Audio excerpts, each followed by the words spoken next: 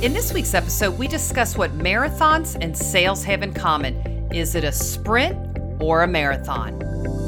Welcome to the 3-Word Podcast with author, speaker, and life coach, Lisa Thal. Well, hello, 3-Word Podcasters. If this is your first time, a special welcome to you. I'm your host, Lisa Thal, and I share my thoughts on 3-word topics, not only to help and engage and inspire you, but those you lead. And maybe 3 words you could use as a topic in your next sales meeting. So I have a question for you. Do you think closing a sale is a sprint or a marathon? And back to that in a minute. But this weekend in Cincinnati is our marathon, and it's what we call the Flying Pig Marathon. And I started to think about the similarities between sales and walking or running a marathon. And I asked if you believe sales is a sprint or a marathon. Well, I believe it's both. Well, in 2008, I challenged myself to run my very first marathon, the Flying Pig. And I thought to myself, if I can do it, then pigs do fly. They do. Well, it was something I wanted to see if I could accomplish, not only physically, but mentally. Could I mentally run 26.2 miles?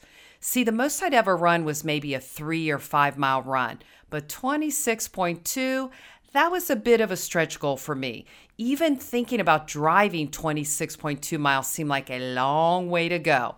So I started to wrap my mind around how would I run 26.2 miles and how would I accomplish that goal for myself? Well, what I needed was I needed a plan, and I certainly needed determination to accomplish this goal. Well, I knew there were some primary elements to completing a marathon, and it started with training. There's base miles. You build your weekly mileage up over time, maybe 3 to 5 times per week. And then you set up 7 to 10 days so your body can adjust, and you do these longer runs, which consist of a 20-mile run. You build up to it. The proper hydration, nutrition, and of course, rest and recovery. Well, like a marathon, there's primary elements you need in sales. And number one is make a commitment. I know it's hard to wake up one day and run 26.2 miles. I hear ya, but it's a commitment. It's a training plan to help you accomplish that goal. So you got to commit to a training plan that includes maybe the right shoes, running clothes, nutrition, strategy, coaching, how many miles you'll need to complete each day, each week to build you up to race day. There's a starting point and a finish line. And the same applies to your business. See, you have to commit to building your sales. It includes finding new clients, renewing clients, upselling current clients. It includes sprinting. That's the sense of urgency to be the person to earn the conversation, earning it first with the client. It may take more maybe than one attempt to connect with them. That persistence. You have to be the one running to them with the solutions to helping them solve their problems. It takes persistence. It takes determination, just like a marathon. It's a commitment you need to make every single day so you can reach the finish line. And that finish line is earning your client's business. So there's something else that marathons and sales have in common. Embrace the setbacks. The best approach to a marathon is knowing that it's going to be hard, that it's going to challenge you mentally and physically. So the best thing you can do is embrace that it'll probably suck at some point. It just does. You've got to manage through it. And remember, it's simply putting one foot in front of the other until you reach your goal. Well, the same applies to sales. You will face clients who cancel, choose another vendor, and that sucks. Let's face it. But you're in it for the long haul. You're a marathoner. You learn from each experience. You use it as fuel. You get that nutrition back, and you don't give up. You stay engaged with that client. And probably the number one thing sales and marathoners have in common is they remember the why. It's so important to remember why you chose sales as a career. What is your why? Because halfway through a marathon training, you might feel like quitting. You're likely going to want to give up several times when you're training because it's hard. It's 26.2 miles. It's not 2 miles. It's 26.2 miles. So in sales, you face the same thing. You're going to want to give up trying.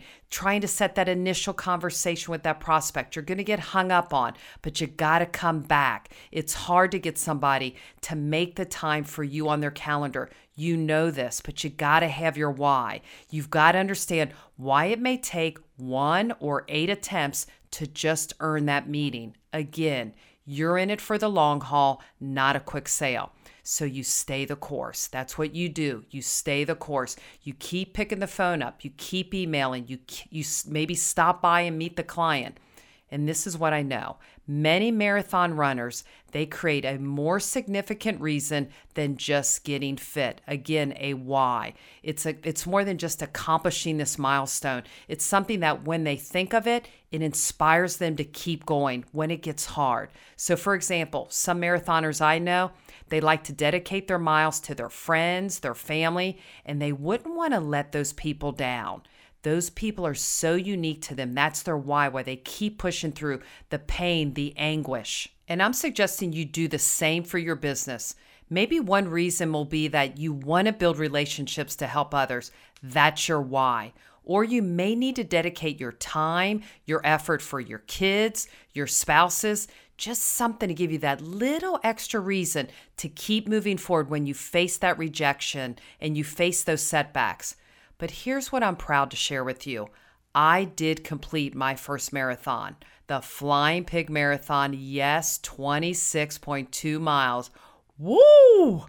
A commitment I made to myself through many setbacks, but I had a big why. So I encourage you to lace up your shoes, review what you need to do to keep your business moving forward and keeping your sales in the right direction. Take that one step at a time until you cross the finish line. And a special shout out and good luck to all my Flying Pig marathoners this Sunday. I'll be cheering you on. Well, if you think someone could benefit from this episode, I invite you to share it, rate it, or subscribe for free at iTunes or Spotify so you don't miss out on the next 3-Word Podcast.